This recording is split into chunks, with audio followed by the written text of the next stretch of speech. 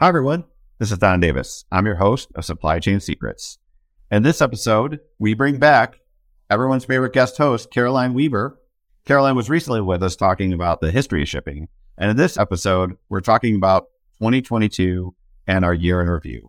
So the first thing we do is we talk about what happened in 2022. What kind of observations do we make? What were some of the things that were most prevalent? And breaking down some of the reasons as to why we thought what happened in 2022 happened. And then we start to talk about 2023 and we say, okay, based on what happened in 2022, what did we learn? And can we use some of those things in our discussions as we look forward in 2023? Maybe there's some different strategies out there. Maybe there's some different thought processes. And maybe I need to start to think about, if this happened, how can I use those learnings into what I do in 2023?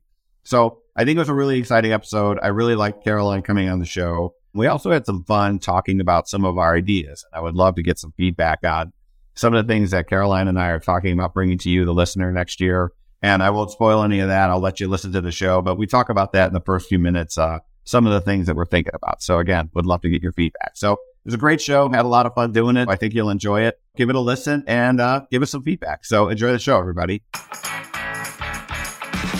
You are now listening to the Supply Chain Secrets Podcast with Don Davis. Hi, everyone. My name is Don Davis. I'm the Senior Vice President of MBO Experience here at NYCHEX and former executive of Hapag-Lloyd and CMA CGM. And welcome to another episode of Supply Chain Secrets. In today's episode, back and better than ever, our guest co-host once again is Caroline Weaver. Caroline Weaver, welcome to the show. Thanks for inviting me back. I'm glad to be here. All right, cool. So this is the second time you're here. And for those that might not have caught your first episode, why don't you just reintroduce yourself so people know who you are? Yeah, definitely. So I started in the industry about 4 years ago. My first couple years were at Flexport. I did some operational work, and then I moved over into the contract digitization space, working on the procurement operations team there. And then as of January 2022, I came over to NYCHEX. I've been working here as an account manager for our NVOCC team. So excited to be here. Yeah, great. And for those that might have missed it, Caroline was a guest host for our History of Shipping Part 1 episode. We plan on doing a Part 2 and some other things. And Caroline, I don't know if you want to share some of your ideas that you had for future episodes, but they were your ideas. So I'll let you go ahead and talk about it. Well, yeah, I think it'd be fun to have some shorter form episodes. So maybe do some smaller things, like 15, 20-minute episodes. I think you call them snack-sized. Snack-sized, yes, that's what the term was. But I think it'd be fun to talk about different things related to the industry, maybe stuff that's more obvious to people that have been around for a long time and have been working with carriers for a very long time. But I think doing something on surcharges would be kind of interesting because that's a whole thing. And if you don't know anything about it, it just seems crazy when you first hear about it. And it'd be fun to talk about different types of ships, I think. I learned recently about semi-submersible vessels. So they basically go underwater to retrieve things like oil rigs and stuff. It's really interesting.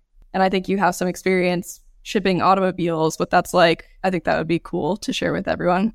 Yeah. So we have some other ideas kind of on the back burner. Yeah, I love that. So I've already had some feedback that snack-sized episodes would be welcome. So again, shorter things, specific topics.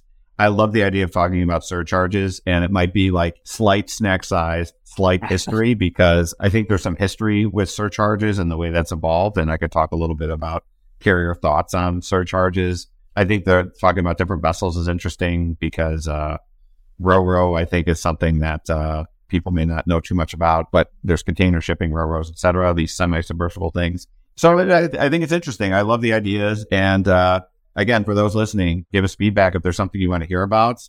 Happy to talk about it, but we have some ideas. So really looking forward to having those discussions. Yeah, and I think we're not limited to talking just about ocean cargo. We could venture a bit into things like rail or just generally how did products go from point A to point B? What are all the steps? Maybe a quick overview, try to keep it like 10, 15 minutes, but definitely want to hear from the viewers what's interesting to you and what you want to hear about. And maybe, Caroline, we talk about like freight forwarders and MBOs because, that's kind of your jam. You came from that space.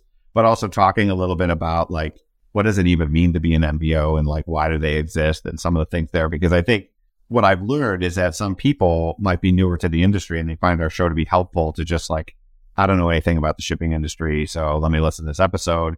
And it turns into a bit of an education. So that's been great. Yeah. So I'm ready. All right, let's do it. That 2023 looking exciting. And again, listeners, you have the opportunity to influence us. So give us feedback, DM us, rate us, review us, wherever you find us. We're happy to take feedback. But in today's episode, we're going to be talking about 2022 and do a year in review. So talking a little bit about what happened. There was a podcast I did last year with some guy named Brian Most, who is a good friend of mine, and he is moved on to other things. But we had some predictions about what we thought would happen, and I think some we got right, some we got wrong. But we're going to talk a little bit about what transpired this year. And I think what might be interesting is to unpack a little bit about not only what happened, but what have you learned and how can you use that in 2023? How can that be part of your strategy based on what happened? So if that's okay with you, Caroline, I think let's get going. Yeah, sure. Let's go. So, I mean, what is your perspective on, I certainly have a perspective on 2022, but certainly from your point of view, like, is there anything that's top of mind when you think about this past year as it draws to a close?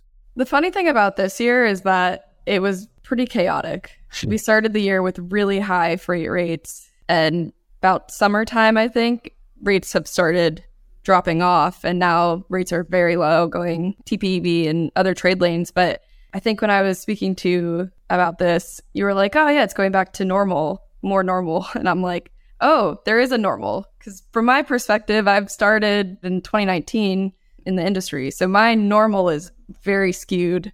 But I'm curious to hear your thoughts on it too, if it's returning to more of a normal or if it's still, we're still in for a bumpy ride for 2023. Yeah, I think that, first of all, what happened this past year is just incredible because in 2020, there was COVID and shipping stopped for a while. And then in May of 2020, things started to really pick up. And then it just didn't let up until 2 years later. And then in the summertime, demand dropped off and you saw all this capacity out there. And then the rates dropped as quickly as they rose, which is really surprising. I think most people I've talked to are surprised at the way rates fell. And you could argue whether or not that was necessary. And we can talk about maybe some strategies around like, why would you do that? Why would you go from 10,000 to like less than 2,000 in the course of a couple of months? And I think there is some rationale there, but I think it's going to continue to be volatile in 2023. And I'll talk about some reasons why. But I think that the two things that stand out to me is, first of all, the rate drop, but then second was just the demand drop. And I think the demand dropping off like it did caught a lot of people by surprise. And it seemed to happen from one day to the next that ships were fully utilized, 100% utilized, and then it went down to around 70, 60, 50%, and then started to drive the rates down. So I don't think anyone really predicted it happening that quickly. I think that there's some things happening now where there seems to be some sign that things are starting to stabilize. But I would like to talk a little bit about like what it means to be, are we in a normal situation? Have things like a return to normal? Because I would argue that we'll never have a return to normal, that there is like that normal we saw like 2 to 3 years ago doesn't exist. And I believe Lars Jensen also agrees with this idea that there won't be a return to normal. But do you have any thoughts on like what the characteristics are of like a normal environment? Otherwise, I can unpack like what I thought it means and what it means going forward. I think prior to having these conversations with you and listening to the podcast, honestly, it seemed like the normal was you have options as a shipper, but also it's expensive to ship. Things happen. You can't always rely on the service, which I guess that I think can be extrapolated to beyond just the past 4 years. Ship happens in freight. But I think that, I don't know, what I've learned recently, I think the normal is more very low freight rates. Profit margins are not very large for any of the players, whether it's carriers and BOs. And I think with shippers, I would imagine it's more of a, you decide to have a partnership with someone, but if that's not the case, you also have the ability to go between different carriers because the rates are fairly low and competitive between them all. Right. Yeah. And I think there's the low freight rate component, but I also think that there's a available space component, and that you can really find space anywhere. So it feels like as a shipper, maybe you don't need to do any type of contracting. You could just simply live in the spot market and get the low freight rate and get all the space you want. Now, I would argue there's a risk to doing that because I don't believe that the rates are going to stay this low forever. I mean, that's logical, but I also think that, carriers have been posting incredible results for a while, and there are some signs that is going to start to change. And I think as that starts to change, there's going to be increased pressure to do something about it, that it's going to be difficult to go from making $4 billion a quarter to losing hundreds of thousands, maybe millions, could be billions in a quarter. And I think if I'm a carrier, I see that there's enough cost headwind out there. Certainly terminal costs have increased, landside costs have increased, bunker remains to be expensive, and there's a new IMO regulation which is going to have an impact on carriers. So I think to assume that these rates are going to stay low and that space is going to be readily available, I would say I don't believe that. And I think you're going to see some significant blanking as we go into 2023, maybe not leading up to Chinese New Year. Chinese New Year is actually early this year. So I think you're going to see it shortly thereafter, Chinese New Year, that carriers are going to start to get aggressive with blanking, and that's going to remain to be the case leading up to the contracting season. Yeah, and I think back in the day, I don't know how long ago per se, but you would have just your regular FAC agreements. You might have NAC agreements if you're a bigger shipper, but you aren't obligated necessarily to meet your MQC requirements. So I think in that sense, contracts were a bit more flexible and no one was really looking at it in close detail. But I think moving forward, now that we have a lot more consolidation in the market for the suppliers, the carriers, I think it matters more how much you're delivering on your contract. It shows that you're being more of a partner. You're in it for the long term versus just a shorter term, temporary, let's get the lowest rate sort of thing. Yeah, I absolutely think there's some strategies that I would recommend, or at least start to think about if I were a shipper. But maybe before we get there, we should talk a little bit about how did we get here? Why would a carrier agree to a rate that's thousands of dollars less than what they had just 5 months ago? And I think the answer is that this is going to be a spoiler alert for everybody, but not everything moves on the spot market. That they're actually fixed contracts which have higher rate levels. And you could argue that, okay, those rate levels have changed. Maybe some carriers opened up contracts where the rate was $10,000 and then it went down to, let's say, $4,000, $3,000, what have you. But depending on the coast and inland points and whatever. But let's just say that there was a change of 50 to 60% of what the freight rate was. And you think about that. And if I'm a carrier and let's say my strategy is to have 60% of my cargo into fixed contracts and 40% spot market, well, that 60% that I have locked up probably pays for the ship entirely. So you would say, if I'm a carrier, that any incremental revenue that I could get from a spot rate actually is adding to the bottom line, because all I have to really pay for is the lift onto the ship and lift off to the ship. But any of those variable costs associated with the container, because all of my fixed costs have been paid for. And so that additional revenue is incrementally going to add to the bottom line. So I should push for a higher utilization because I have this cargo that's moving under contract, which is going to help pay for everything. So I think that's been pretty clearly the strategy of some carriers to say hey, I just did the math. It makes sense for me to do that. I think in the long run, when you start to look at contracting in the next cycle, those rate levels aren't going to make sense because of those cost headwinds I already mentioned. And I think there's going to be other implications from IMO that perhaps we haven't seen completely unfold because that's not totally understood at this point either. Yeah. I think it might be interesting to talk a bit about the NAC-FAC difference. So when you're saying that most carriers rely on the NAC fulfillment for their ships to cover the cost, Are you referring in present day circumstances, or is this has been the case? Is it because they can rely on that cargo to actually move? I think that might be interesting to talk about. Yeah, and I think today I would say it's more the named account contracts are those fixed contracts. So if it's direct agreement with the shipper or it's an NVO that has an agreement with shippers, those contracts are the ones that were probably signed at a higher rate level.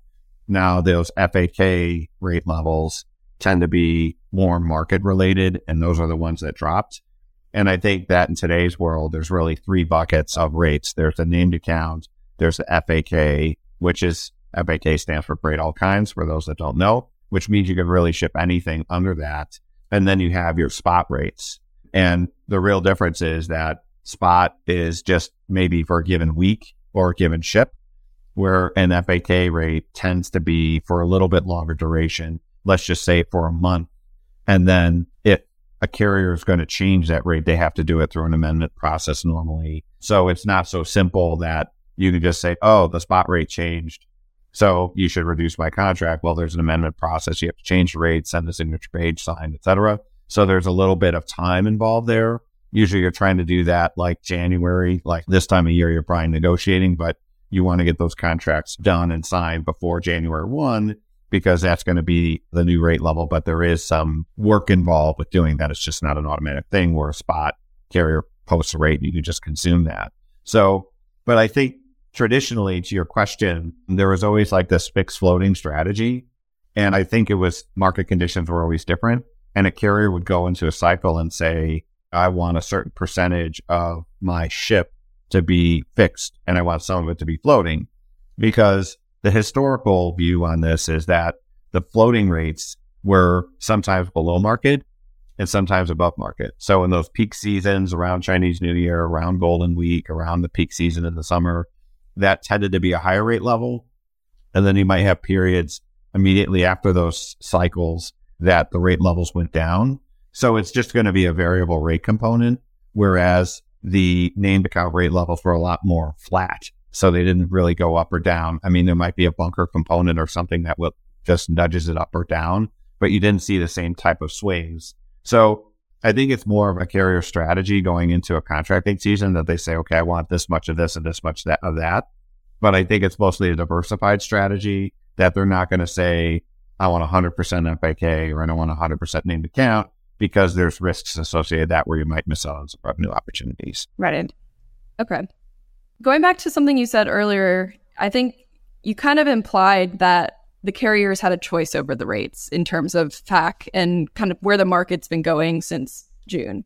Then you sort of rewound a bit and then added that it's market conditions causing that more so. What came first, the chicken or the egg? I think that's my question. So I think that there are carriers that have different strategies, and some that might be more of a price leader and others that follow the market rate reluctantly. So I think the first fact is the market condition drives a lot of the carrier behavior. And whether that's a strong market, weak market, it's just that supply demand factor is going to be the first driving factor. And then carriers are going to have to make decisions on what they want to do to respond to that. And it's a question of, can I incentivize somebody through price? And this has been a dilemma from the industry, which is that my only incentive to sway a shipper to use me is price? And I would say it shouldn't be. And I think for the most part it has, but I think you have to try and start to think differently. But for the most part, it's been price is the incentive. Now, I think we're just coming off a period where if you had $100, $200, $300 difference between a carrier, you didn't really care because you just wanted a slot on the ship. Whereas historically, you had a $25 difference between a carrier and you'd be like, I'm going to use the cheaper one because it's relatively the same. And I'm not quite sure we're totally back there yet. I think that there are some strategies you should use, but to answer your question, I would say it's mostly market related and then carriers respond to that.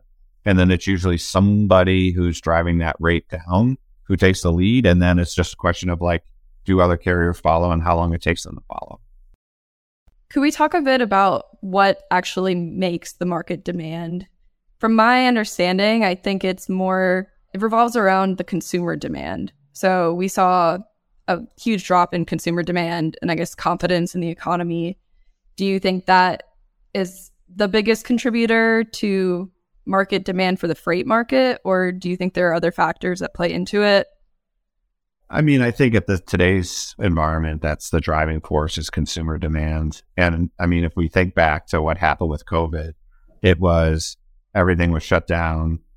COVID happened. There was really nothing moving, lots of blank sailings.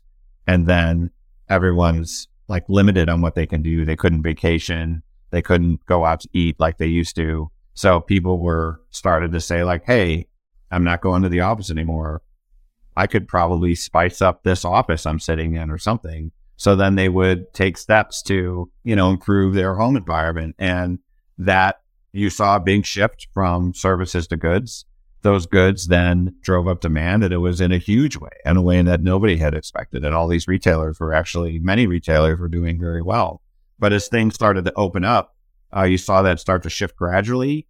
But I think the big driving factor was, inflation, is that people's costs went up. And if you think about the cost of fuel, the fuel cost impact is significant for many people. And when that, is, let's say out here in New Jersey, it was $2 a gallon, then it went up to $4 or $5 a gallon. And so when you have like almost 100% cost increase, that's material for a lot of people. So they started to see that shift. And I think that really accelerated the slowdown of demand because one, people were doing other things. They were able to do other things. But two, things got a lot more expensive. My groceries got more expensive. Fuel got more expensive. So people started to shift their preferences and say like, hey, I'm not going to go buy this fancy new bookcase or my fancy new coffee table because I don't have the same type of income because it's being consumed by inflation and things getting more expensive. Yeah, that and I guess the confidence that a consumer has in the economy too. If you think things are going downhill, it ultimately becomes a self-fulfilling prophecy. You don't want to spend money because you're worried about it. Sure. No, totally. And so I think there's a lot of reasons that consumers, I think, looking forward are feeling like maybe things will improve next year, that, they're anticipating a recession, and how long a recession, still very unclear. But, Caroline, you're very fortunate that you're talking to someone who, as an undergrad and as a grad student, took a lot of economics classes. And I could say the same, Don. Well, then you probably know this, but one of my professors taught at the Fed, and he said, the worst predictors of future events are meteorologists, and the second worst are economists. So it's because you look at things with a lag, right? So I think it's hard to take it to the bank. I mean, there's some data points which you could say, okay, that makes sense, but actually able to predict things, it's very difficult to do. So I think before anybody starts like taking a position anywhere, I think the one thing remains to be true. It's just very hard to anticipate what's going to happen. Definitely fair. So I think let's start to talk a little bit about, okay, all these things happened in 2022, market changed very significantly, demand changed. So if I'm a shipper and I'm thinking about 2023, like what should I take away from what happened last year and use next year as I start to think about different types of contracting strategies? And I think that makes sense. And I think the first thing is that, I'd love to get your perspective on it, but I'm going to say that I expect market volatility to continue. I don't think that we're like out of the woods as far as like volatility and impacts on the shipping industry. I think that, there's probably a recency bias to say like, hey, nothing really bad has happened in a while, so things are going to be okay. And I think what we saw leading up to the slowdown was that there were a number of things that affected shippers. There was congestion in the ports. There were COVID outbreaks in Asia that shut down ports. There was rail issues, rail congestion that affected things on the land side. And so there's certainly this labor negotiation happening on the West Coast, which is still unsettled. And I think that there's risks of volatility because I think, to me, we're at the bottom of the market. I don't believe rates can go much lower than they are today because, again, as that point I made earlier, that the carrier's cost base has increased. And if you may doubt that, then I would encourage people to look at the fact that a lot of the new entrants that came in through the COVID period when everyone was making money, they're now not shipping anymore. They're either folding up shop or they're reducing the number of services. And I think that's just a function of like, it's very expensive when they took on those long-term charters and it's no longer profitable for them. So, I mean, that's an extreme case, of course. I think they're not as competitive as some of the bigger carriers. But the point being is that if you come from a higher cost base, which I think most carriers are, it's going to be very difficult to sustain these rates that are very low. Yeah. It seems like for that reason, you're going to have a natural push to eventually start moving the price back the other direction. But I agree. I don't think you can bottom out much further. No, I think it's one, like, how much lower can you go? I mean, at one time there were rates below $1,000 some years ago. I think those days are gone, that you can't really ship things below $1,000. I mean, maybe there's like an extreme case where there's some space on a ship and someone's desperate to fill it. We might offer a one-time thing, but I'm talking about structurally that you have a rate of $950, $800. I don't think that's going to happen, again, for reasons I already stated, which is why I would say if I were a shipper, and again, I'm not, work at a technology company, but my opinion is it's probably a good time to start thinking about contracting with carriers and talking about, like, if I'm ready to enter into some new contracts, maybe I start to have those conversations now. And I think there's really two reasons for that. The one is rates are low on the spot market. On long-term contracts, they're certainly higher, but I think it's also this idea of being a shipper of choice. And this is something that we had talked about in last year's episode, is that being a shipper of choice is still a thing, and building partnerships with carriers matter. And I think maybe things have turned around, you know, as a very carrier dominated market, they were in control. Now it's maybe more of a shipper dominated market that they have control. But I don't think it's about beating up your vendors, because that's a losing battle. I think that you have to look at things and say, hey, I have some cargo, I have some contracting. Let's start to talk about what we're going to do over the course of the next year. And maybe there's some things that carriers want, but to build those relationships.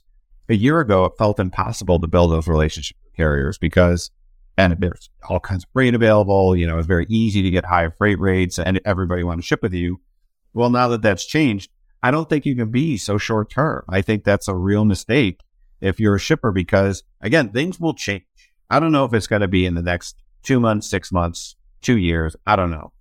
But it's important to build those relationships, because if I use my supply chain strategically, and that's going to be a strategic advantage over my competitors, then I want to make sure I'm really taking advantage of the market and saying, okay, I don't want to be the lowest paying guy, because that's not, I think, a good position, because I don't think carriers tend to prioritize somebody who's paying the lowest rate. Maybe they do, but I don't know that I've really seen that. But it's about thinking about, hey, what's fair? What's a reasonable cost? But starting to, again, build those partnerships.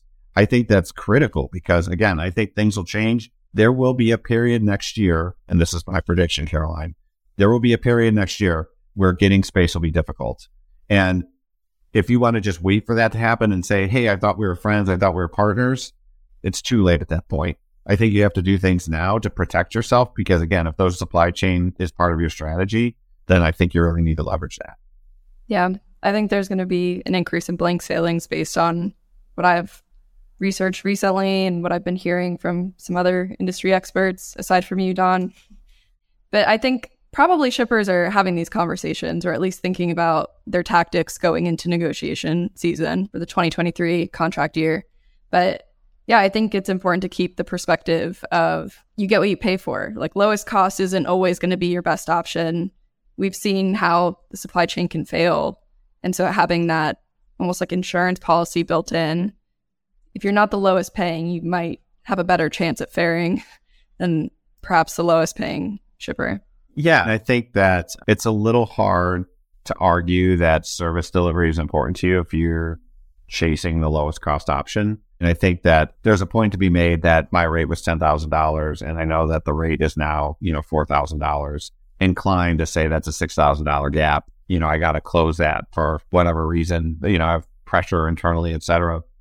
But to say that, okay, I have the option of a $4,000 rate compared to like a rate of $3,950 or $3,900, I think it's really very short-sighted to chase those types of things. Because again, you can, but if you demonstrate to carriers that, again, your value proposition is, I need the lowest cost option, I only care about cost, well then I think, again, you're sending a message to the carrier, and then when things start to change, it's going to be really hard to get any ups or extras or any additional service delivery when those things are critical. So again, you can make arguments to say like these huge gaps, but I think when it starts to get down to the smaller dollar amounts, if again, I were a shipper, I'd be less inclined to chase those things because again, I feel like there's going to be some consequences of that when you need the help and it's not going to be so easy to find space or equipment on the ship.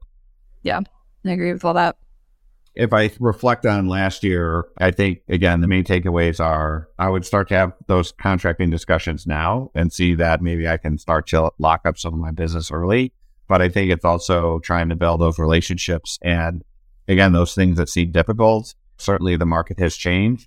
But I think there's some people that say, hey, things were really bad for me. I think I don't like the way the carriers treated me. So, now I'm going to just go for the lowest cost option, which is anybody's prerogative. But I think in the long term, that's really a mistake because, again, if you wanted to be more relevant as a shipper or as an FBO, I think now's the time to do it and to demonstrate to your partners and really say it's a partnership. I think you're in a perfect market condition to do that. Otherwise, it's you try and call somebody and say, hey, I know things are completely full now, but I thought we were partners. Again, it's a little late to have that conversation in my view. Yeah. All right. So I think we've done a good job of just talking about last year, some strategies around 2023 and ways to think about it. I don't know. We're approaching the end of the show here, and I don't know if there's anything that's top of mind for you or anything else that comes to mind when you think about the year in review or thinking about next year. I think we had a really thorough discussion. This was really interesting to talk through with you, and I'm hoping the viewers got to learn something. It seems like this is kind of the freight equivalent of the Spotify Wrapped for 2022. See, now, Caroline, I don't know what that is. I'm not a Spotify person, so maybe you can help me out and tell me what that is.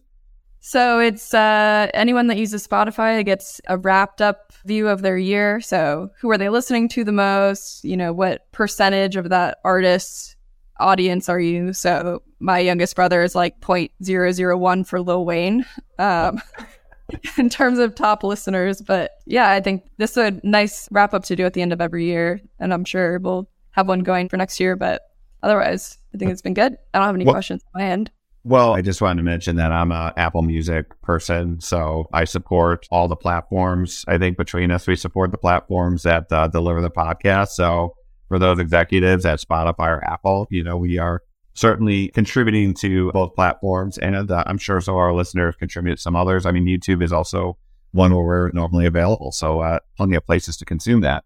So, all right, great. Well, thanks for coming on again, Caroline. So for those listening, we are going to have Caroline on a few more times next year as we talk about some of these other topics and we do these snack size episode. Would love to get people's reaction to that. Are you excited for it? Is there anything you want us to talk about? Because again, we're here for you to serve the listeners. So it's been great. And it's been a fun 2022. I wish everyone a great holiday season. And we'll be talking to you again in 2023. So Caroline, thanks again for coming on. Thanks for having me. Excited for next year. All right, me too. And don't forget, rate us, review us, wherever you find us, Apple, Spotify, or wherever we download our podcast. Thanks for listening, everybody. Happy holidays. Happy holidays. Thanks for listening to the Supply Chain Secrets Podcast. Make sure to subscribe to the podcast on your favorite podcast network.